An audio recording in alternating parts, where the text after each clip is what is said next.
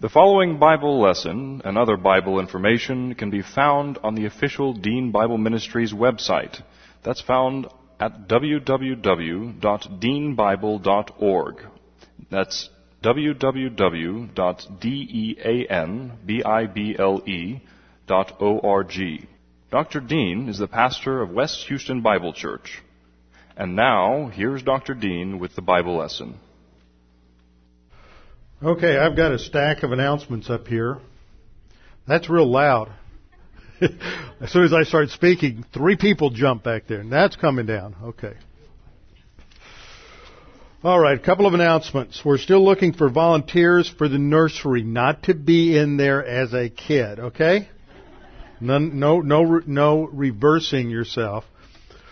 You can sign up for one Sunday per month if you feel a little bit intimidated by the little Rugrats. This is for the purpose of helping the teacher not to teach.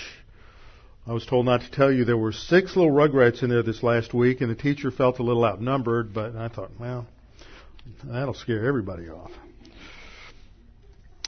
Then this Saturday we're going to have our second family night. Beginning at 5:30, there will be free dinner, snacks, and fun. And we'll be showing the movie Incredible Creatures That Defy Evolution, so bring the kids. That'll be good for them, and as well as friends and neighbors, anyone else. Your secular biology teacher from the 9th grade, that'll be fine. Before we get started, let's have a few moments of silent prayer, so we'll be ready and prepared to study the Word. Let's pray.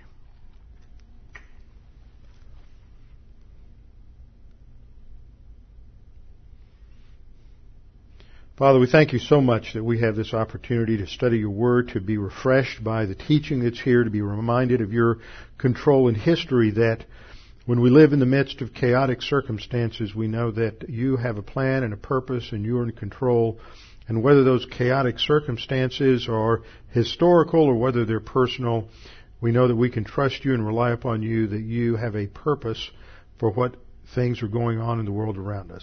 Now, Father, as we study the life of Joseph this evening, we pray that we would be encouraged and strengthened and that we would be able to take home some key points of application. We pray this in Christ's name.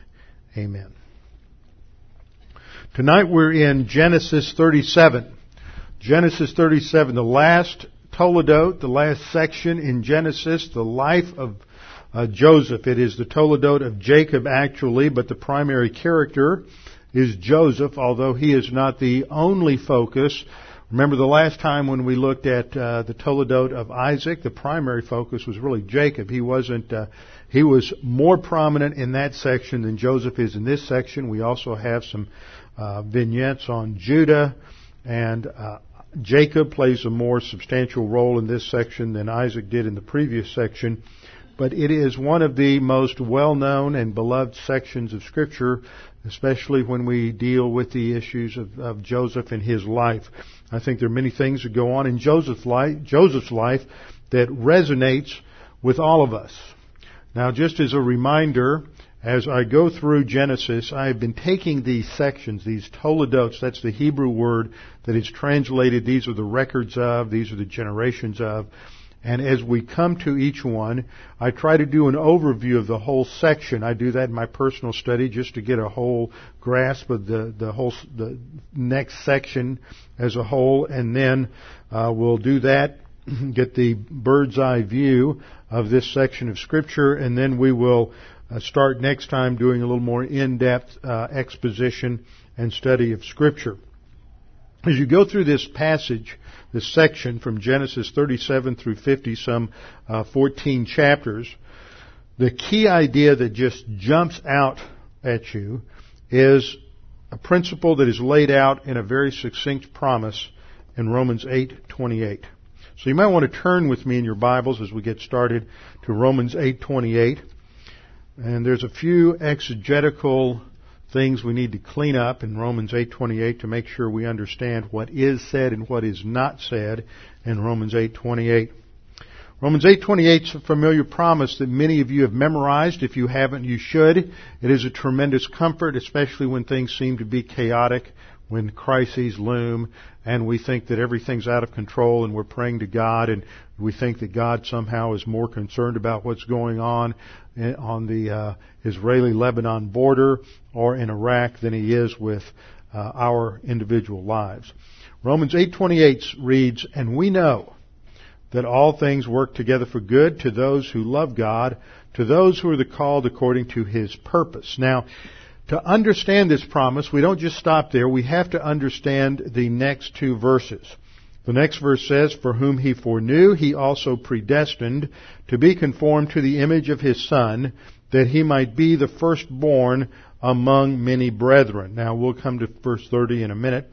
But first of all, we have to go back and make sure we understand what 28 is talking about and a little corrected translation. We have this phrase, "all things work together." And I pointed this out down here in the bottom. In the Greek word for all things is the word panta in the Greek. That's actually the form that's there. It's the accusative plural of the Greek word pas, which is the word for all. Now, it's important to note the grammar here, because panta is the accusative plural. And we all know that if you're going to have a plural subject, see in the English translation, all things is the subject of the verb work together. And so we have a plural subject, but the problem is, in the Greek, the verb is sunergo, which is, as I've highlighted there, a third-person singular verb. Now, anybody who's gotten past 8th grade grammar knows that you've got a violation of subject-verb agreement here. If you've got a plural verb and a plural subject and you can't have a plural subject with a singular verb. So this is a poor translation. The all things, the panta is the accusative, therefore the direct object of the verb, and it should be, the word order at least, should be reversed. So it should read, He works all things together for good. Now, the He comes from the fact that the verb sunergo is a third person singular. First person singular is I. Second person singular is you. Third person singular is he, she, or it. There is no stated subject in this verse. Now, I know some of you have heard this translated, that we know that God works all things together for good. But the proper noun theos in the nominative case, which is what you need for a subject, is not found in 98% of the manuscripts. It's only found in a very few manuscripts, and thus it is rejected by almost every textual critic as being a legitimate reading. Not only is it not in the critical text, which is the older is better text, the Nestle-Aland text, it's not in the majority text. And when the Nestle-Aland text and the majority text agree, that's got to be gold, because they operate on completely opposing theories of textual criticism.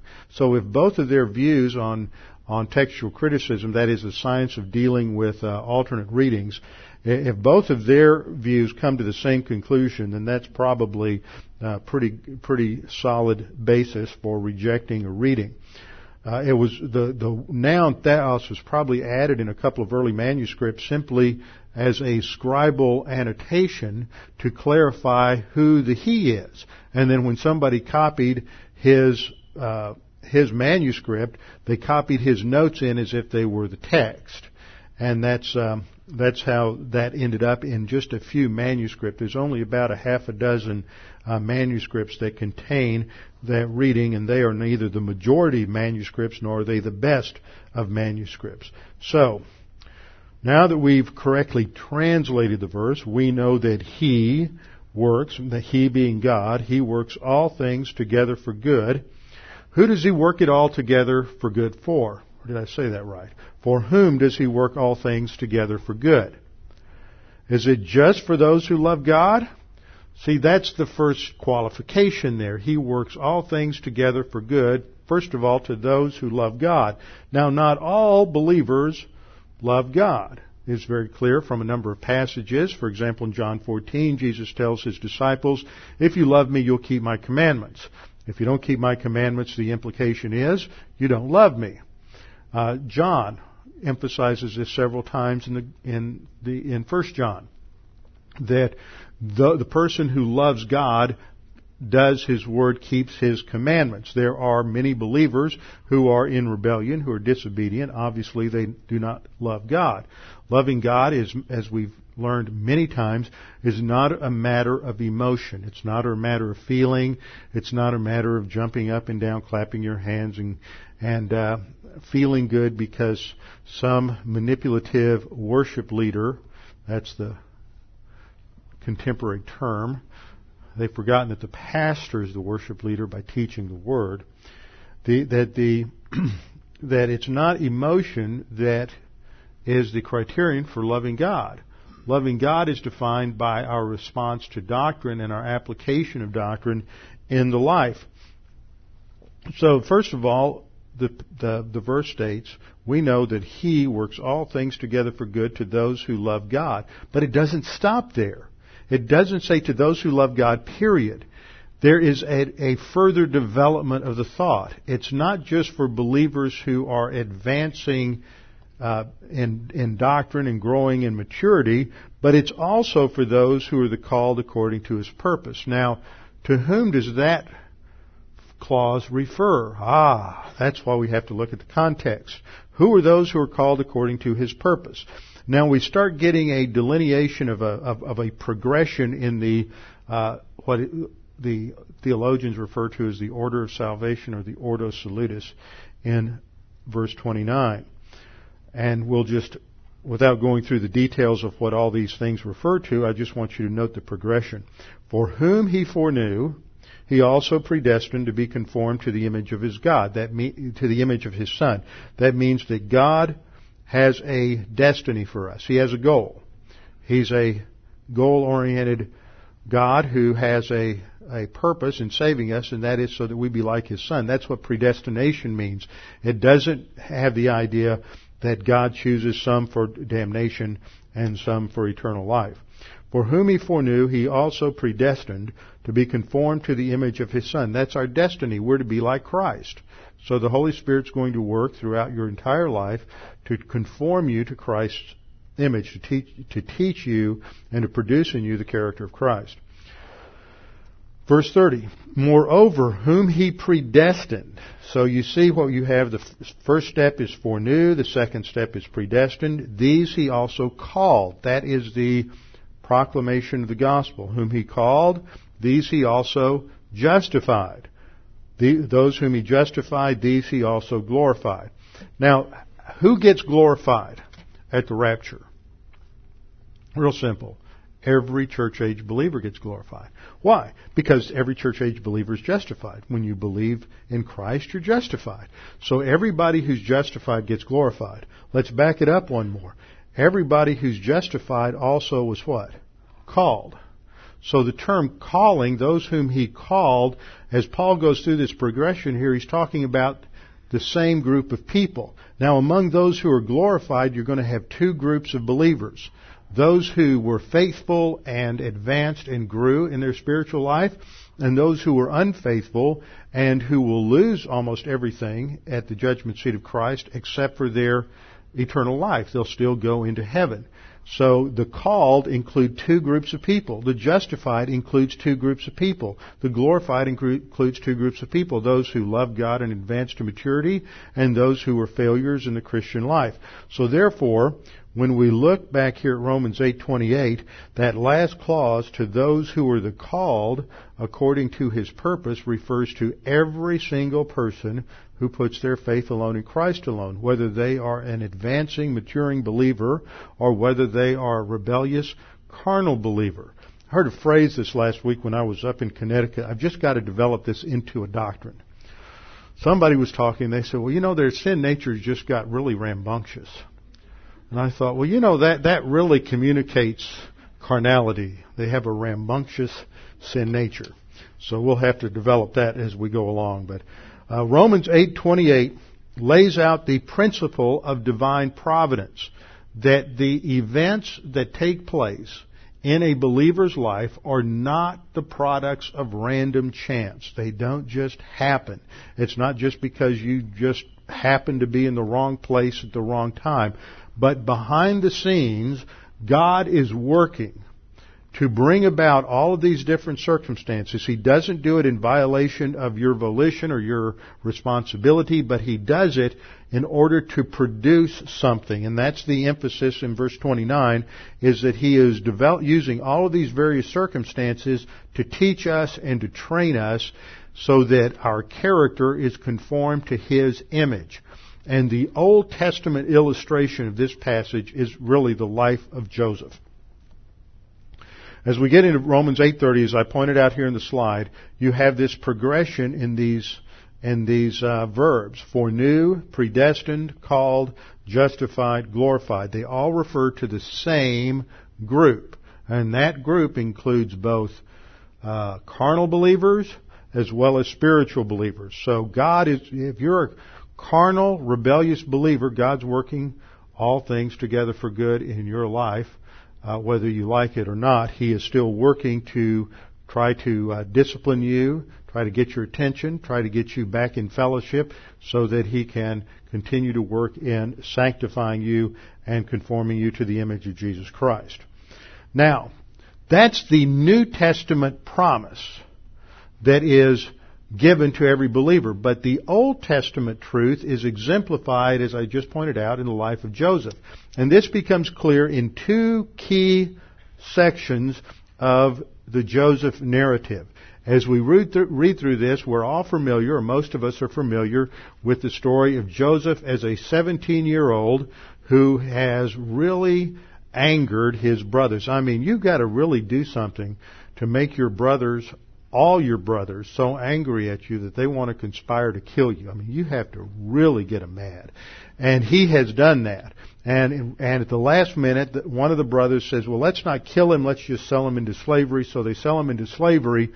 And you would think that if that were you, that you would have a heart for vengeance for the rest of your life. You'd get back at every single one of them. And that's part of what we'll see in our study of Joseph, is Joseph's spiritual growth as he grows from being a young man who's probably pretty angry at his brothers, feels pretty rejected and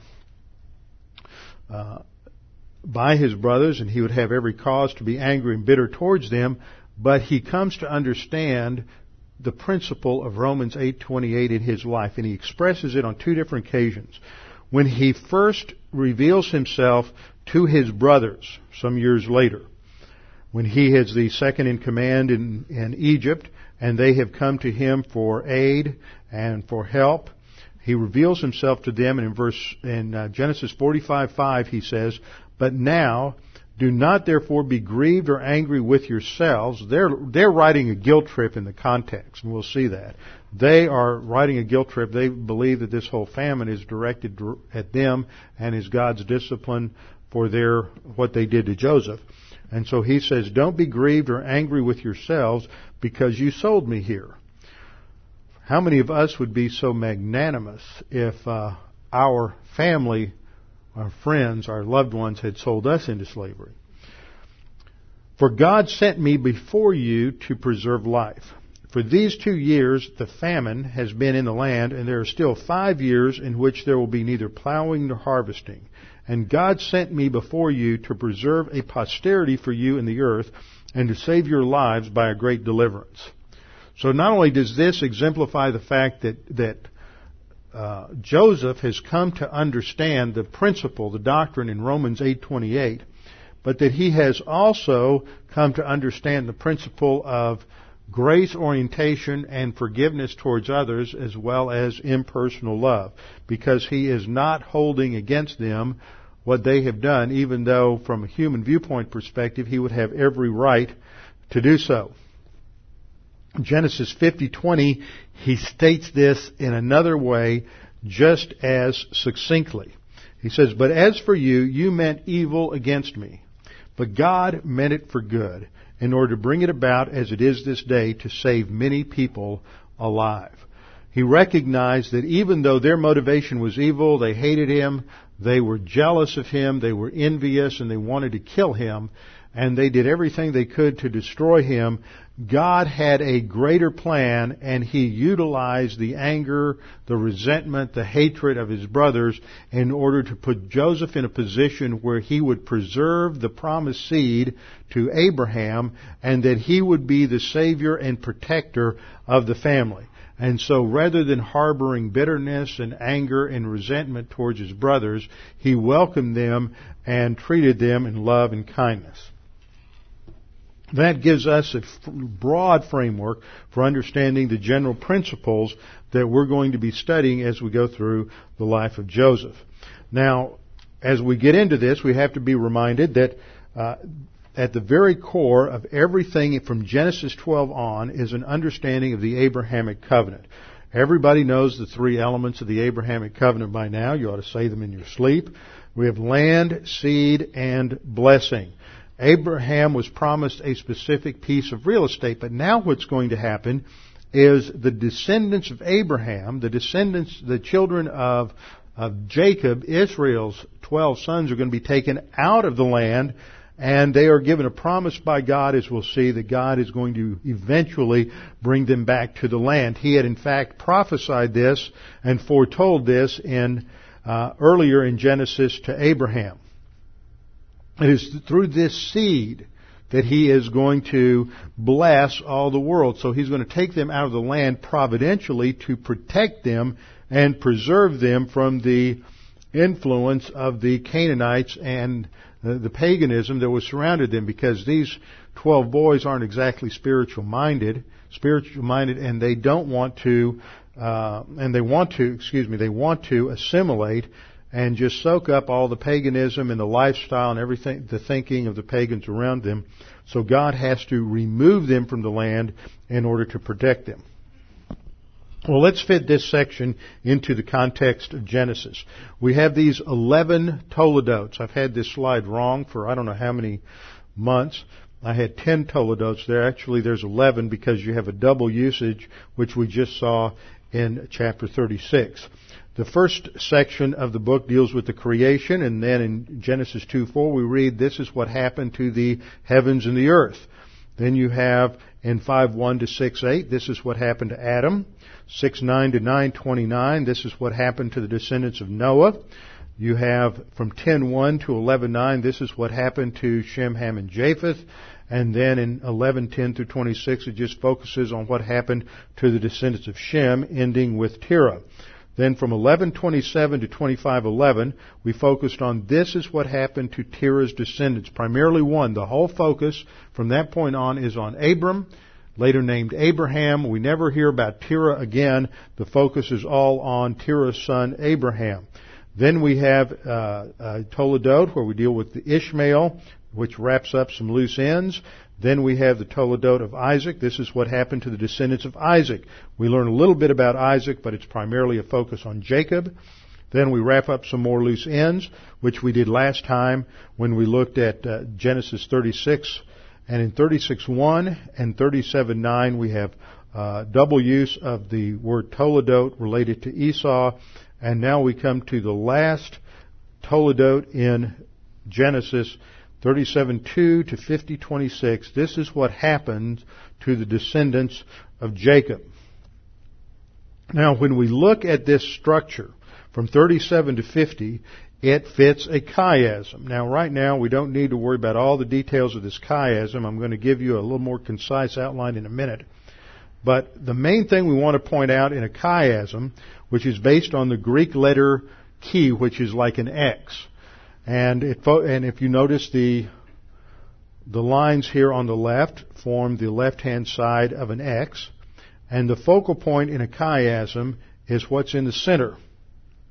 And the center of the Joseph narrative is found in chapter 44 and 45, where Joseph tests his brothers to see if they indeed have learned their lesson. Have they grown?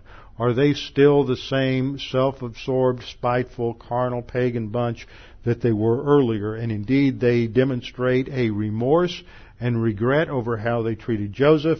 There is evidence that they feel very guilty. and that they are honoring of their father and their younger brother Benjamin, and at that point Joseph reveals his identity to them. That is the center. And the center tells us that the focus here is on God's grace and Joseph's understanding of God's grace and forgiveness in relationship to his brothers. We'll see that slide again, so you can, if you want to take notes, you can just take some time there. Let's look at just a summary outline of what's happening in the story of Joseph. The overall idea is that God provides for the future of the seed of Abraham through Joseph. And I want you to note when I put the main points of the outline up here for these chapters, is that God is the subject. When you read the narrative literature of the Old Testament, when you read Genesis and Exodus, you read 1 Samuel, 2 Samuel, Judges, Joshua, all the different narrative books of the Old Testament, remember that the real hero in the story is not Gideon, it's not Moses, it's not Abraham. The hero is God.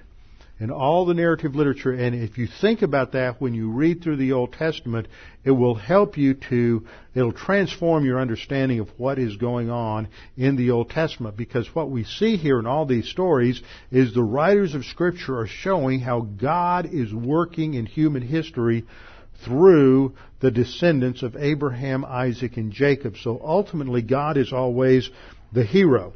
So I try to revamp the outlines in such a way that it reflects the fact that God is the real subject here. Even though He may not be mentioned in the text, God is viewed as the one working behind the scenes.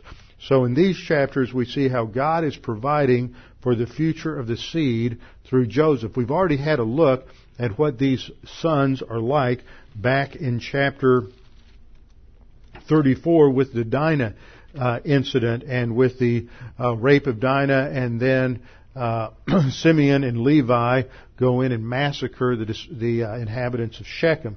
These aren't lovely people. They are young men. They're in their 20s about this time, and they are not oriented at all spiritually. And now they have to face a problem with their next to youngest brother.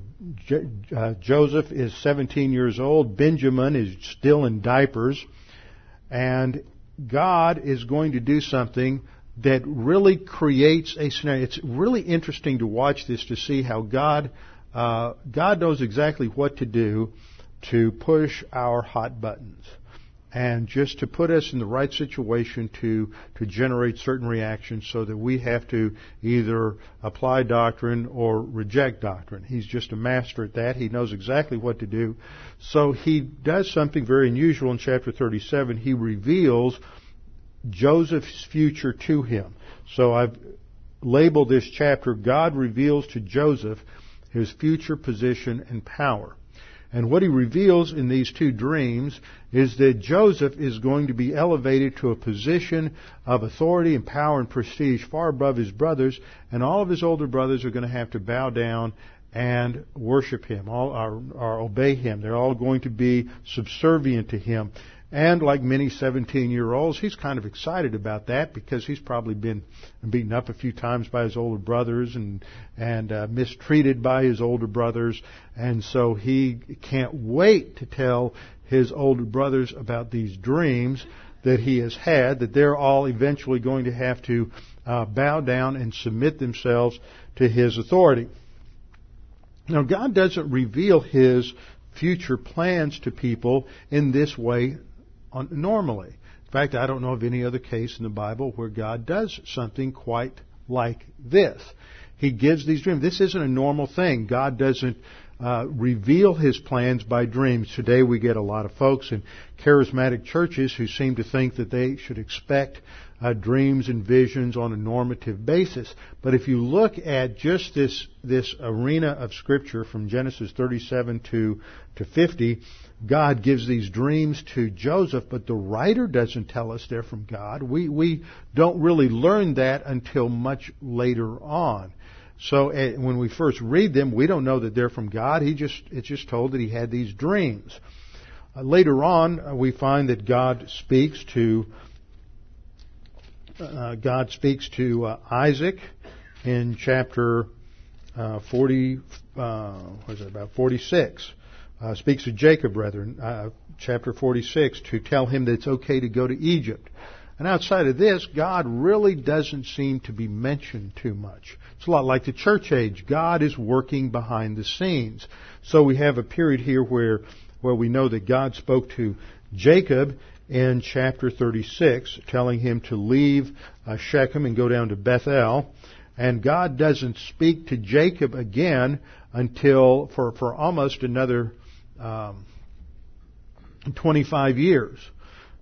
Joseph is 17 years old in chapter 37. At the time that Jacob goes down to the land, he's 40. So 23 years goes by, and it's been a couple of years since the incident in chapter 35.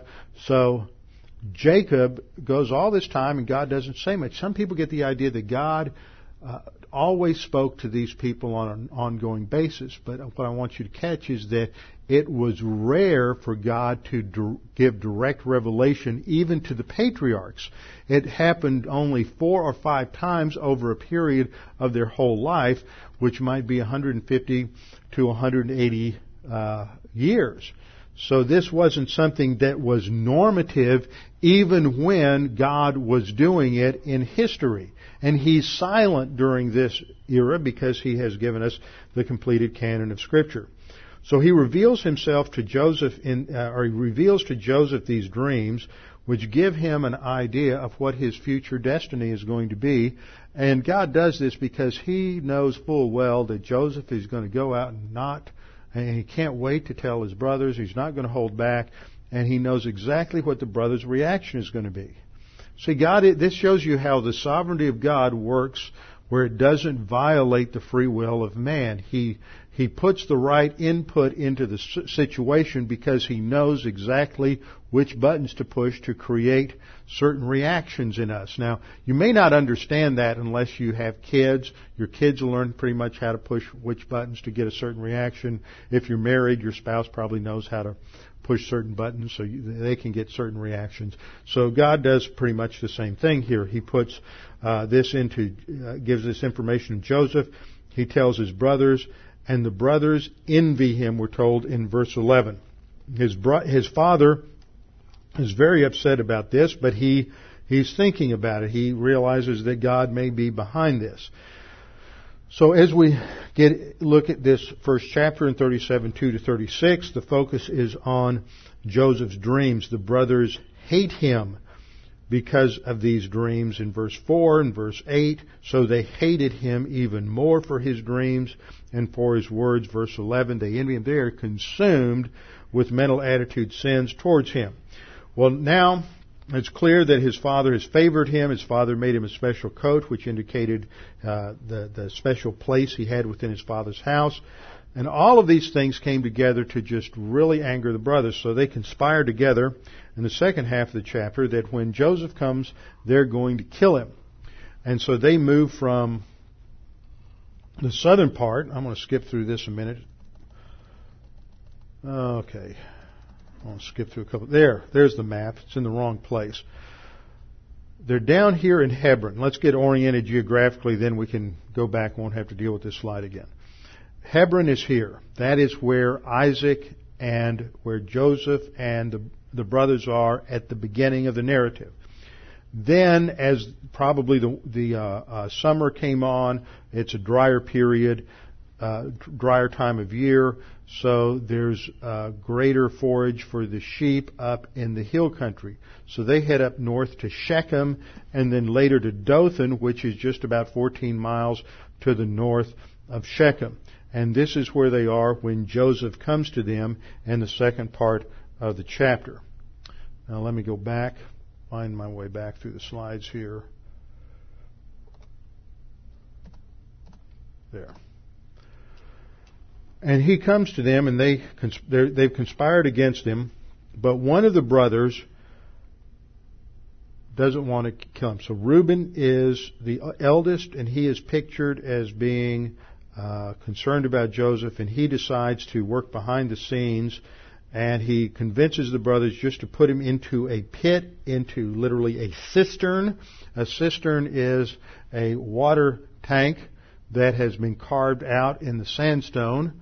Though everyone, as soon as I said that, everyone here who went to Israel is smiling because we saw more cisterns. We were sick of cisterns by the time we got through, going through various different places. So they would use these cisterns often that were empty as places to put prisoners because no one could get out of the cistern. So they found this cistern, they put him in the cistern and Reuben's idea is, well, I'll go back later at night and I will help him escape. But then the brothers got a better idea, and they thought they would trade him to a group of Ishmaelites that were coming through. Later they're called Midianites. We'll have to deal with that as we go through the passage. It indicates that the descendants of Ishmael were already intermarrying with the Midianites, and so some passages are called Ishmaelites, others Midianites. They're sold for 20 shekels of silver, he is sold for 20 shekels of silver, which is about a 2 years' wage. So slaves were expensive. And then they take Joseph to Egypt, and the brothers work a deception on the father. Now remember when Jacob deceived Isaac by putting the goat skin on his arms so he'd act like he was Esau? Well, now the brothers are going to take goat skin and they're going to dip the skin in blood and they're going to kill a goat and they're going to dip the tunic in the blood rather, and they're going to bring this to the father and deceive him. So we see a certain parallel between the two passages that's brought out, and deceive the father into thinking that wild animals killed Joseph. In the meanwhile, Joseph is on his way in shackles to Midian. And then we get an interlude, a strange interlude, that deals with Judah. And this probably began, the timing of verse 38 probably began before the events of chapter 37, but they extend for a number of years. It talks about Joseph's original marriage. He has two sons who grow to adulthood, so at least 25 years go by during the period of chapter 38. And the whole point of this is that one of the sons dies, his widow is left. Judah promises her one of her husband's brothers as a future husband so that she can raise up children to the name of the first husband heir, and he doesn't fulfill the promise. So she goes out and sits by the roadside dressed like a temple prostitute, and he comes along and gives her promises to give her a goat later on, but he gives her as sort of security for the loan his signet cylinder, and which would be on a rope that he would have around his neck, as well as a cord that he'd have around his neck, as well as his staff. And so he goes in, which is a biblical euphemism for sexual relations, to his daughter-in-law. He doesn't know it's his daughter-in-law. They have sexual relations, and lo and behold, natural progression of events, she gets pregnant, comes back, and now she pulls out the signet ring and the cord and the staff and says, this was you. And so now this is because you refused to give me a brother to raise up a child according to my husband. And so Judah feels very guilty. He knows it's his own fault. But this whole chapter is merely designed to point out the corruption in the family. Judah's acting like a pagan in the land. This was typical in the fertility religions that were worshiping the Baals and the Asherah, that the way you sort of encourage the gods to make the land fertile was that you imitated the original sex act of creation. If you remember way back when we studied the original creation, this was the basic idea in pagan mythology, is that you had a female goddess and a male goddess, and they had sex, and that's how the universe was created. So that the idea in the fertility religions was that you would imitate this act, and that would encourage the gods to make you prosperous. It was sort of an early version of the prosperity gospel that's so popular today. Just another form of paganism.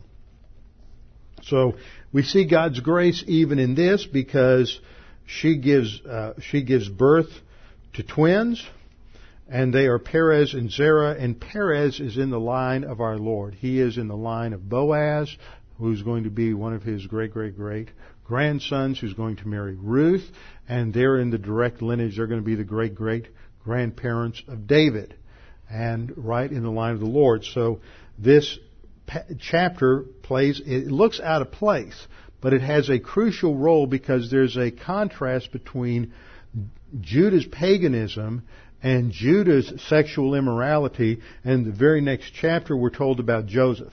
And in contrast to Judah, who's just totally compromised, Joseph is uncompromised, and he becomes a slave in the house of Potiphar, and he works there for approximately 10 years, if you work out the chronology. And Potiphar entrusts him with everything, all of his bank accounts, all of his possessions, everything, because Joseph is such a man of integrity. And what we see as a backdrop, as a doctrine we'll develop in this whole section, is a doctrine of leadership.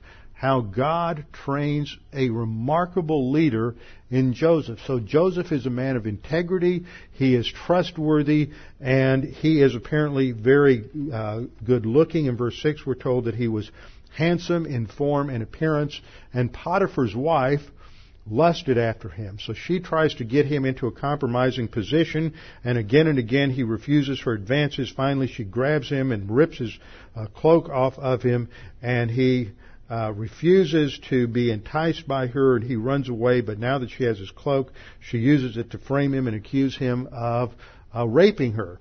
And so he is put into a prison, but he's put into a club fed, if you know what I mean. He's not put in one of the worst prisons. He's put in the Pharaoh's prison, so that he is with the white-collar criminals. He's not down with the worst criminals. And that, again, we see is the handiwork of God. God is working behind the scenes. If he had been put in the worst-case scenario, or if he had been killed for attempted rape, which was a capital crime, then that would have been the end of the story. But God works behind the scenes to make sure that he is put in the right place, so that sometime later 2 other prisoners are put into the Pharaoh's prison, the butler and the baker of the Pharaoh. For some reason he is angry with them. Perhaps there was a conspiracy against the Pharaoh and he wasn't sure which was guilty, but he puts them in there while they're investigating the situation, because the first night they're in, they each have a dream. And in that dream, God is showing what is going to happen to each of those individuals, to the butler and the baker. And they come to Joseph and tell him the dream, and Joseph interprets the dream. And when he interprets the dream of the first one, of the butler, butler is really a poor translation. He's really the cupbearer. And the cupbearer held an extremely significant position in the bureaucracy of the ancient world, because the cupbearer had to be completely loyal to the king or the pharaoh, because he was the food taster. And later on, when you get down to the era of the Persians with Artaxerxes and Nehemiah, who is the cupbearer to Artaxerxes, the cupbearer almost functions as a secretary of state. The cupbearer has a position that is next to the throne. So here we have the chief butler, or the cupbearer, who is told that within 3 days Pharaoh will restore you to your position. But the baker is told that within 3 days you're going to be executed and you will be hung for the birds to feed off of your body as carrion. So obviously they're only in the prison for 3 days, which indicates that they're there during a period of a preliminary investigation to see who is guilty of some sort of crime within the upper echelons of Pharaoh's court. So this comes to pass, and Joseph shows a little weakness here. He's not trusting God. He wants to hurry things up and get out of prison, and he tells the butler, the cupbearer, he says, "Remember me when it is well with you, and please show kindness to me, make mention of me to Pharaoh, and get me out of this house." Rather than trusting God, he's trusting the Pharaoh.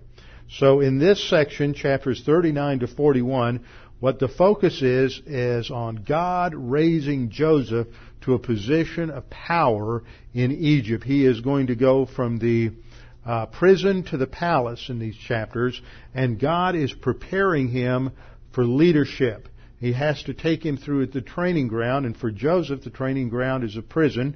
Later on, we see something similar with Moses. It took 40 years. Moses was out tending the sheep in Midian. Saul had to be taken down into Saudi Arabia for a few years, and then he went back to Tarsus as a tent maker for a while. We all have to go through periods of training and teaching and maturation before we're ready for God to use us. So God has to take Joseph through this training. It can't be hurried. It can't be rushed. Obviously, he's impatient, and that just shows that he's not yet ready. Finally, a situation comes along. God knows he's ready some 2 years later, and Pharaoh has a dream. And actually, he has a double dream, which indicates certainty, that when somebody had a dream twice, that indicated that God had established this, and the interpretation of the dream was that Egypt was going to have 7 years of prosperity, followed by 7 years of famine. And that by being forewarned about the 7 years of prosperity, they would be enabled to prepare and plan and be ready for those 7 years of adversity and the 7 years of famine. So when Pharaoh has this dream, he's looking for someone to interpret it, and the cupbearer finally remembers Joseph after 2 years, and he recommends that the Pharaoh talk to Joseph, and Joseph was brought to the Pharaoh, and before he came in, he cleaned himself up. It makes these little hints in the text. He shaved and changed his clothes. Now, the Semites, Jews, usually did not shave. They grew beards and their hair was longer. But the pictures we have of the Egyptians is they didn't like hair. They shaved everything. They shaved their heads. They shaved their beards. And the pictures you see of the Pharaoh, it's with a little beard that hangs down, a little narrow beard. That's a fake beard. So they shaved everything. And so Joseph shows that he has understood a few things about diplomacy and skill in presenting himself properly to the court, so he's not offensive to the Pharaoh.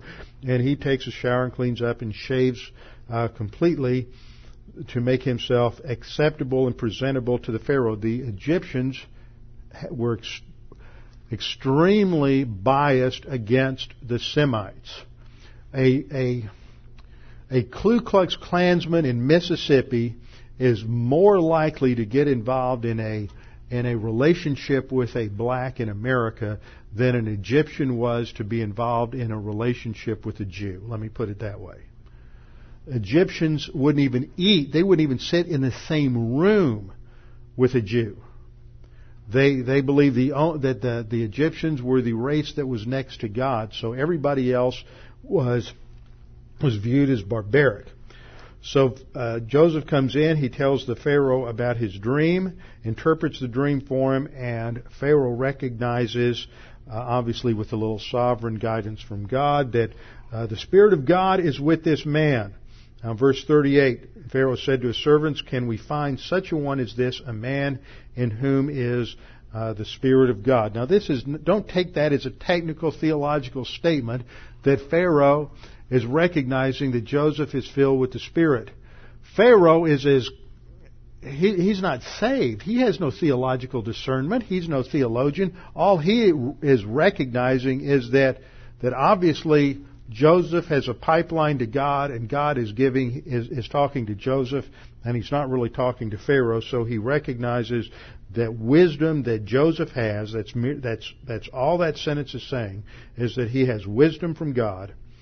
And he recognizes that, and so he is going to elevate Joseph to the second position in the land. The only person over Joseph would be the Pharaoh himself, And we're told in verse 36 that Joseph is 30 years old. Now, he was 17 when he first went out to his brothers. So 13 years have gone by, and he's been in jail for 2 to 4 years.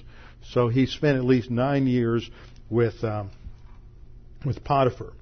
Now that he is elevated, he takes a wife who is from the upper crust of Egyptian society. She is the daughter of Potiphar, the priest of On. This was the highest category of priests in Egyptian society.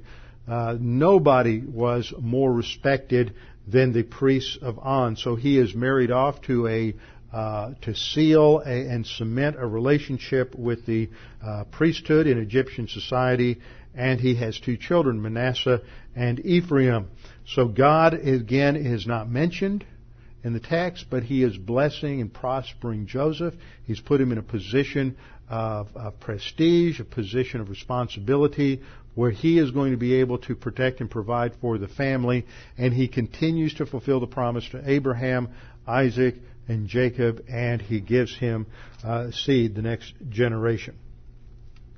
Then they go through the 7 years of plenty, and Joseph has a very wise plan that they'll put away 20% of everything during the first 7 years, which gives them an overabundance, so that they will be able to sell from their abundance to the other nations and countries around when the famine comes.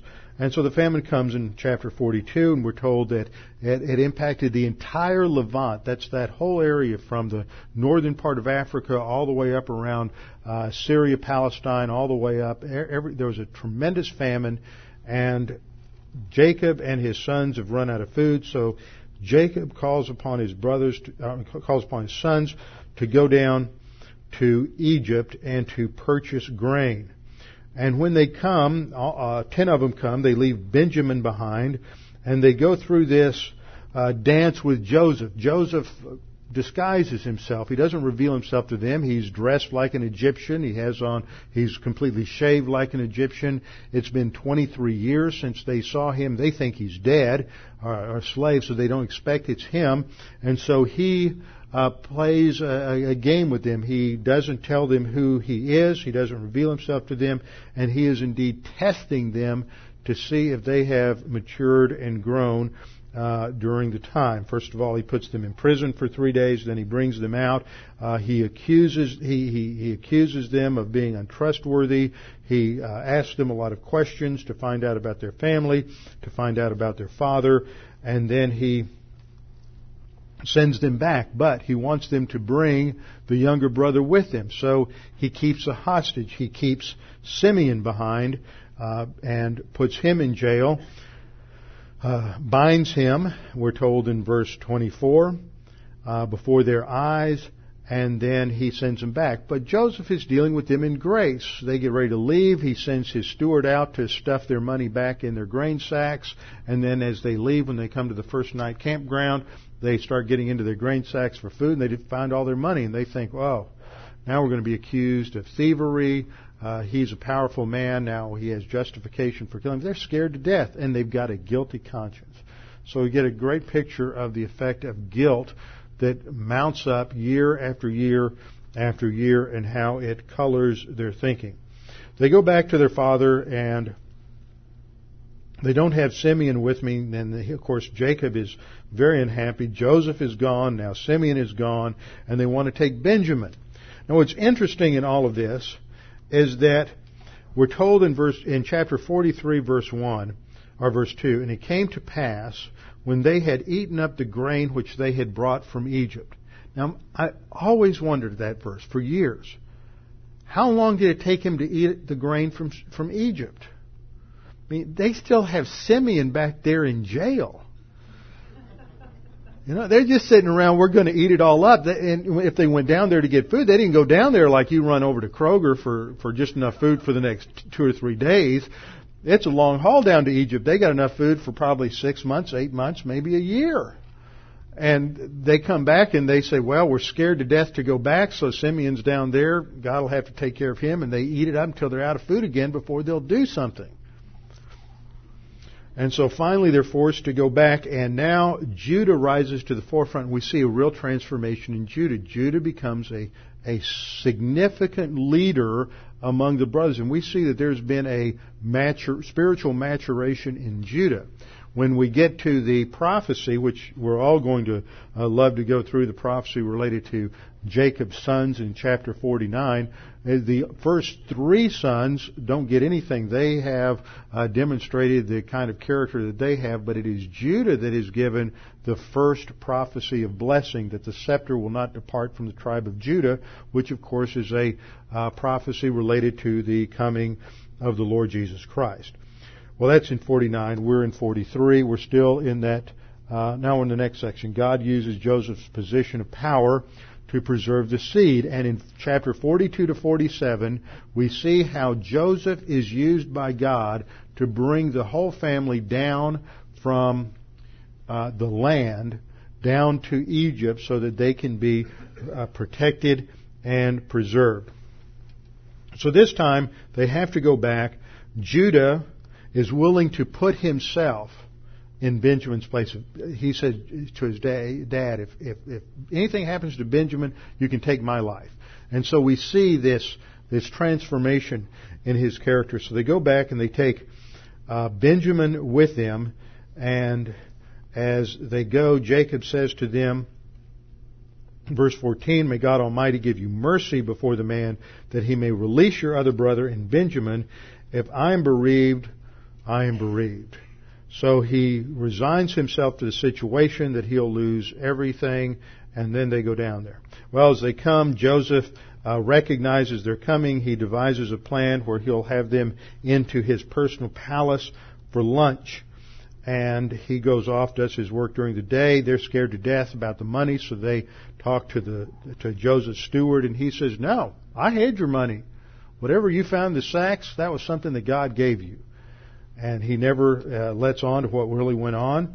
And they sit down for a meal, and Joseph is just overwhelmed with emotion when he sees Benjamin. 2 or 3 times at this dinner, he just has to leave the room. He goes off and he weeps, takes a shower, cleans up, and comes back because he's just overwhelmed with what he sees taking place in the next couple of chapters. And eventually he reveals himself to his brothers in chapter 45. There's some give and take there that I've skipped over. But in chapter 45, Joseph reveals himself to his brothers. He identifies himself, and there's a few things there that we'll see when we get into the details of the text that will be surprising.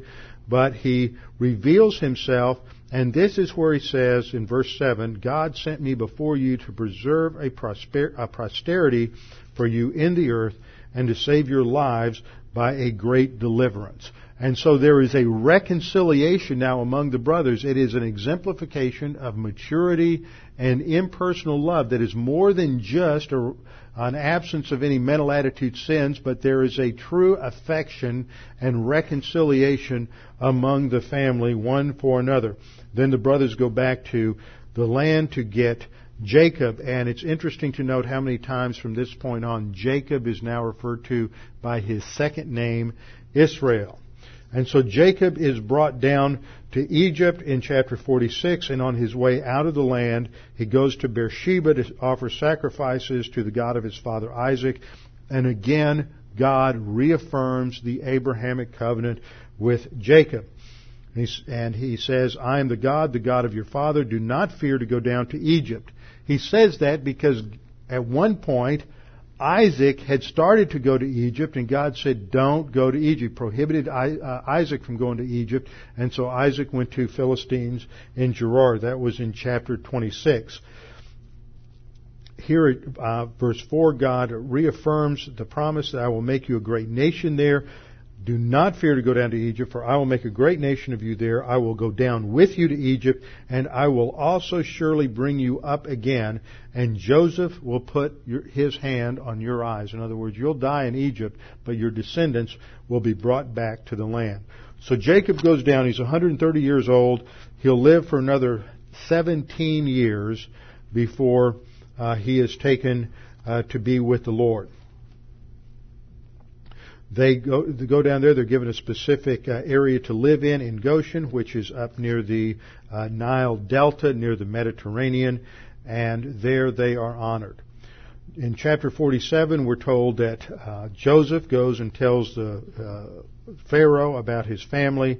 The Pharaoh makes special provision for them and for the family, and when Jacob dies, Joseph is going to be allowed to take him back to the land.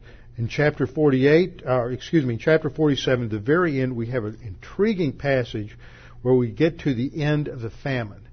Now, Joseph here really executes a remarkable power play. And I wish my knowledge and our information about this period of history were better. We don't even know when, what pharaoh, which dynasty was in power when Joseph lived. We have no clue. Anybody tells you they know, they don't know. Nobody knows. I wish we did. Because what happens is by the book of Exodus, we see that the power of the Pharaoh is just incredible. He owns everything. The Pharaoh is Egypt by then. But what we see here in this chapter is how he became Egypt. It was because of Joseph. At the end of the famine, there's no bread in the land. The famine is severe. This is in verse 13. So that the land of Egypt and the land of Canaan languished because of the famine. So Joseph gathers up all the money that's found in the land of Egypt for the grain which had been bought and brought it into the Pharaoh's house. Well, nobody's got any money anymore. So all they have are their cattle and their sheep, their livestock, and their physical possessions. So now Joseph says, well, you just bring in all your livestock and all your physical possessions, and I'll give you grain for it. At the end of which time, the Pharaoh owns all the livestock, all the houses, everything in the land. And then the people come along, they still are running out of food, and so Joseph says, well, now you just bring your title deeds to your land to the Pharaoh, and I'll give you food. So by the time this is over with, the Pharaoh owns all the land, he owns all the cattle, he owns all the sheep, he owns everything in Egypt. He becomes Egypt himself. This tells us the story of how the Egyptian Pharaoh became the powerful leader that he's pictured as later on in history. But this is earlier. And we'll get into some interesting aspects of Egyptian chronology. And be forewarned. Don't buy into. I don't buy any of the traditional chronological schemes. Anything that you read in the Cambridge Ancient History or in most of the standard works on Egyptology, I think is false. I think we've got some real problems, and there are a number of, let's just say, free thinkers among Egyptologists that have raised innumerable questions about the legitimacy of traditional chronology, but it's just such a good old boy network that it's hard to break the assumptions that have been there for 200 years. And I think that the whole idea that the 18th dynasty was the dynasty of the Exodus is just completely fraudulent. I don't think the 18th dynasty came around for another couple of hundred years. But that gets us off into a totally different subject. But what we see here is this process of how the Pharaoh came to be such a totalitarian leader. And it's a result of Joseph's skill as the administrator of Egypt. Well, as we come down to chapter 48 and 49, chapter 48 describes the blessing that Jacob gives his grandsons, Manasseh and Ephraim, who will stand in the place of Joseph, so they become two of the tribes. Manasseh will be one tribe, Ephraim another tribe. Joseph is not a tribe at all. And then in chapter 49, Jacob gives a final blessing, or in some cases cursing, to his sons. There is a prophecy related to each of the 12 tribes. And then Jacob dies and he is buried. He is taken back to the cave of Machpelah, back in the land of Canaan, where he is buried next to Abraham and Isaac and Sarah and his mother Rebekah. Then in chapter 50 we're told about the mourning for Jacob, and Joseph reassurance of his brothers and forgiveness for his brothers at the end of the chapter. There, now that Jacob is dead, they believe that Joseph is finally going to execute his vengeance, and he comforts them and says, don't be afraid, for I'm in the place of God. As for you, you meant evil against me, but God meant it for good. That governs Joseph's actions. And then we have Joseph dying at the end. Verse 22, so Joseph dwelt in Egypt, he and his father's household. Joseph lived 110 years. And then Joseph died, verse 26, being 110 years old. They embalmed him, and he was put in a coffin in Egypt. So the book that began, in the beginning God created, ends with the phrase, in a coffin in Egypt. And there's no resolution at the end of Genesis. We're left hanging. So we'll have to see if I decide whether or not to go into the book of Exodus when we finish Genesis. But anyway, that's our overview of Joseph. It is a picture of divine providence. God is not visibly active in these 14 chapters, but He is the one who is working behind the scenes to fulfill the promise that He made to Abraham, Isaac, and Jacob, and He is protecting the people in order to prepare them for the future that He has for the nation. So next time we'll come back and we'll begin a more detailed study in Genesis chapter 37. Let's pray. Father, thank You for this time together, to be encouraged by these things, to know that You pay attention to every detail in our lives, and in Your providential care we are provided for, and all things work together for good because You are working them together for good in our lives as believers. And that we can relax and trust in You, even in the midst of famine, in the midst of adversity, and even in the midst of prosperity, we are to relax and trust in You. We pray this now in Christ's name. Amen.